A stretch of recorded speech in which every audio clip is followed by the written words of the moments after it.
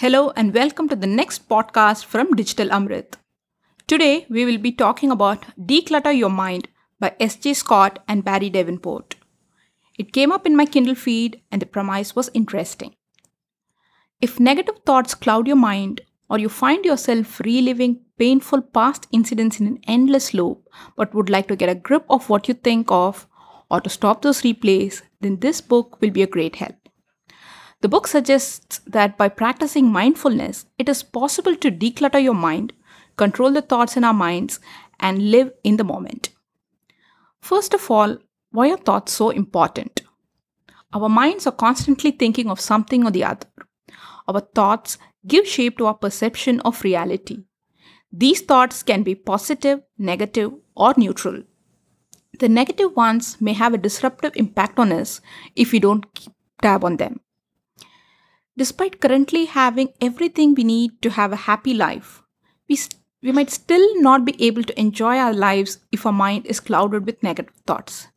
Distractions such as food, drugs, work, etc. may be of help for the time being, but the negative thoughts come back again and the vicious circle starts afresh. So, how do we solve this?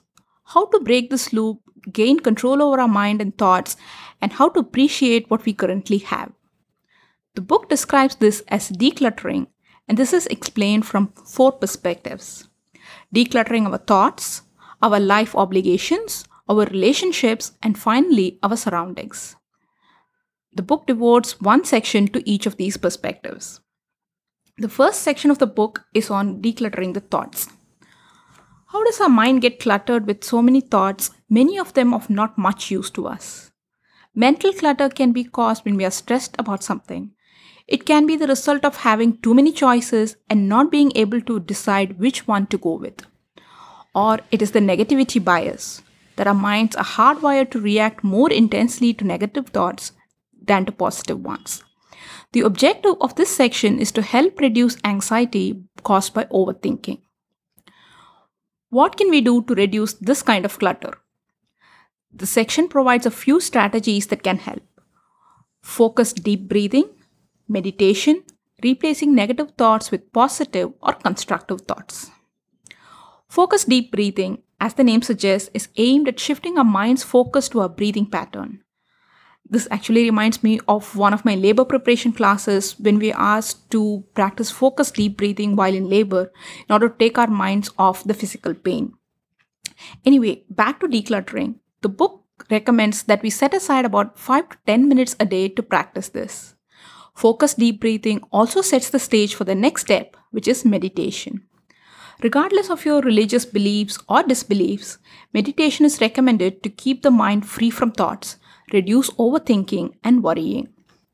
Accompanying side benefits include better focus and increased productivity. Like focused deep breathing, meditation also requires practice. It may also help to maintain a meditation diary to make note of our experiences and feelings during meditation. The book names a few apps for guided meditation. Or if we feel, meditation is not for me, an alternate way is suggested, which is to identify negative thoughts in a non-judgmental manner and to detach ourselves from those thoughts. This can help in virtually sending the negative thoughts away, like to a bottomless pit, interrupting the flow of negative thoughts with a little physical activity, which is, for example, gently popping a rubber band which is worn around the wrist, and keeping our mind engaged in something that needs focus and concentration. It could be as easy as going over multiplication tables in our minds. Other ways to deal with negative thoughts are to challenge the offending thought and replace it with something positive. We could accept the situation as it is and try to improve it to our liking. Or we could divert our attention into doing something constructive, draw something, make a craft activity, for example. When nothing works and the thoughts do keep coming back, all we can do is set a timer for 5 to 10 minutes, and once the time is up, stop worrying by distracting ourselves by doing something else. After decluttering thoughts, it's time to focus on our life obligation, which is the second section of the book. This part of the book explains on how to focus on what is important in life and how to prioritize those important things. The book lists down these as the 7 main areas of life. 1. Career. 2. Family. 3. Marriage or similar partnership. 4. Personal growth or self-improvement. 5. Leisure. 6 is life management, financial planning, household tasks, etc. And 7. Health and fitness. In a week's time, after taking away the time needed for personal hygiene and sleeping, how much would we spend on each of these 7 main areas of life is the question. A good way to do so is to identify our core values.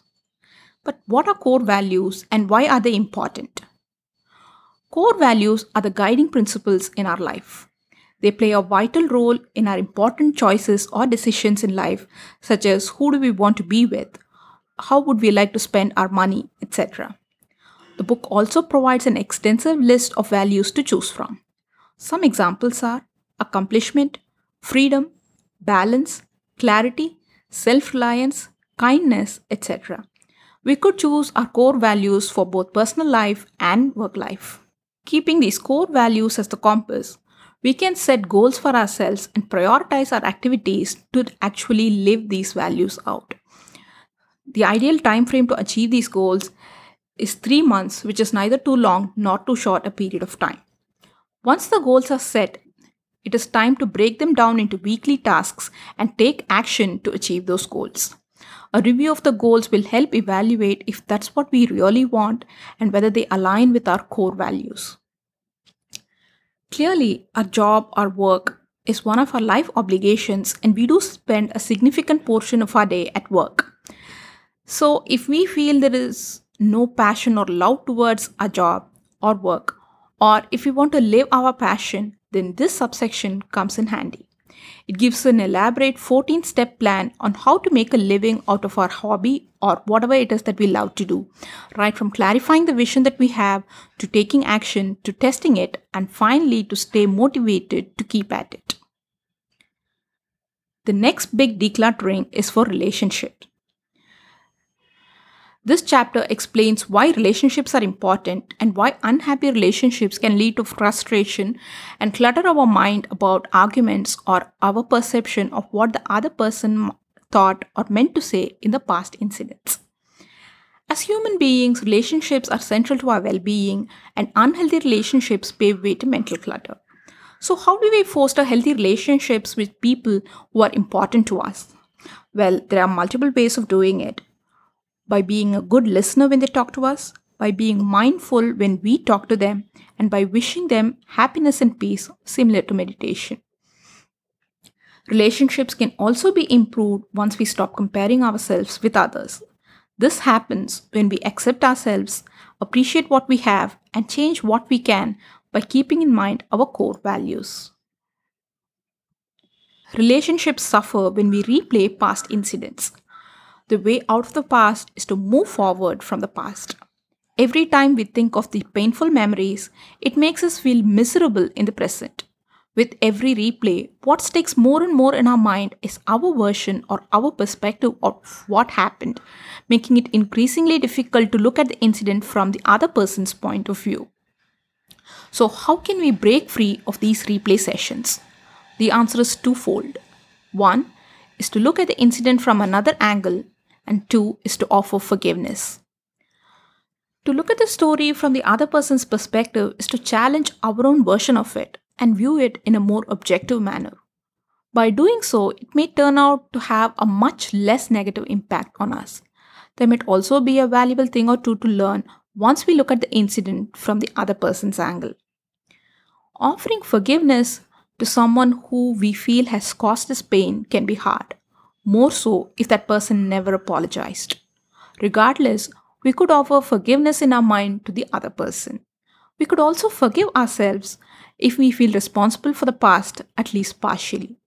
Forgiveness helps in making peace with the past and hence easier to move forward to the present. And obviously, there is a portion which focuses exclusively on relationship with a spouse or partner. For a happy and healthy relationship with a spouse or partner, it takes a commitment to be emotionally present in conversations. We could try to improve our relationship with this commitment, whether or not the spouse or partner reciprocates such a commitment. Listening to him or her without being defensive, Not to throw tantrums or not involved in passive aggressive behavior go in a long way in establishing the relationship. Trouble with spouse having significant consequences such as separation are dealt with in a detailed fashion. The book also gives links to other materials such as blog posts of the authors, other articles and books which help understand the toxicity in relationships and how to identify them. The last part of decluttering relationships is to let go of certain people. These people may have caused or may still cause pain and agony. They stand between us and our happiness. Letting go does not mean cutting all ties, but it could mean redrawing the boundaries in the relationships with an ex-partner, for example, or cutting back on the frequency of the visits or interactions. Letting go can be trickier in case of a close family member like our parents or siblings or grown kids or even in-laws. It would also mean that we need to deal with the consequences of how they react to this change, how others, parents, for example, if you're reducing interactions with the siblings, react to it, and the guilt we may feel after saying goodbye. After the initial period of guilt and grief, letting go of toxic relationships would make us much less anxious. The final decluttering, the fourth part, is about our surroundings, how our physical environment affects our mental well-being. We could look at simplification of our homes, digital devices, our activities, and our distractions. But why should we simplify our home? Our mind feels calmer and relaxed in a place with minimal furniture and decor than in a place which is packed to capacity. And decluttering does not mean to throw most of the things away to follow the minimalistic approach. We could examine our possessions and choose to handle them in different ways. Some may be given away for charity, we could sell some, and what is not of immediate use can be stored for the future. Digital devices take up a lot of our time. The time we spend on TVs, laptops, or tablets and phones, mindless zapping between channels or scrolling up and down with no purpose but to kill time, can be cut back and instead be put to use to do something else, working out, playing a sport, singing, etc. When it comes to activities, why pack the day with back-to-back meetings or workshops and classes? It is not necessary to be busy all the time. A careful look at our daily schedule of activities can help in filtering out the important ones and cancel or reschedule the less important ones. The same applies for kids' activities too. Sports, music, art, workshops, play dates, and the list is endless. Cut backs on these extra activities and make time for being free. When it comes to distractions, they not only help in procrastination but also cause loss of focus or momentum at work and other obligations. If we put all the time wasted by distractions, it could come to a whopping number of hours or days which could be actually put to use in pursuit of our hobbies. Also, when it comes to actions, why are we always in a hurry to finish one and then the other? Instead, we could be mindful of what we are doing. It could be as simple as eating our meal or running on a treadmill. Being mindful makes us aware of ourselves and our surroundings. We would look at these activities as enjoyment or as a privilege rather than as a task. Let's take exercise for example. It makes us healthier and fitter. But do we look at it as, wow, it's time to hit the gym and get healthy, or, is it gym time again? Living in the present means to enjoy whatever we are doing at the moment. The book concludes with the gist of all ideas covered in various chapters and reiterates that with practice, it is possible to control your thoughts and declutter your mind. This book is strongly recommended for anyone who is unhappy or annoyed or not cheerful without knowing why. It is for people who seem to have everything they need to be happy, but they are not. The book lists down patterns or symptoms which are addressed in the book. It is not that this book can change our mindset overnight or we become cheerful and happy once we have finished the book. As the book suggests, with practice, it would become easier for us to identify the trigger of negative thoughts and control our thoughts rather than the thoughts controlling our minds. Thanks for listening to this episode. We welcome your comments and feedback. Until next time, bye.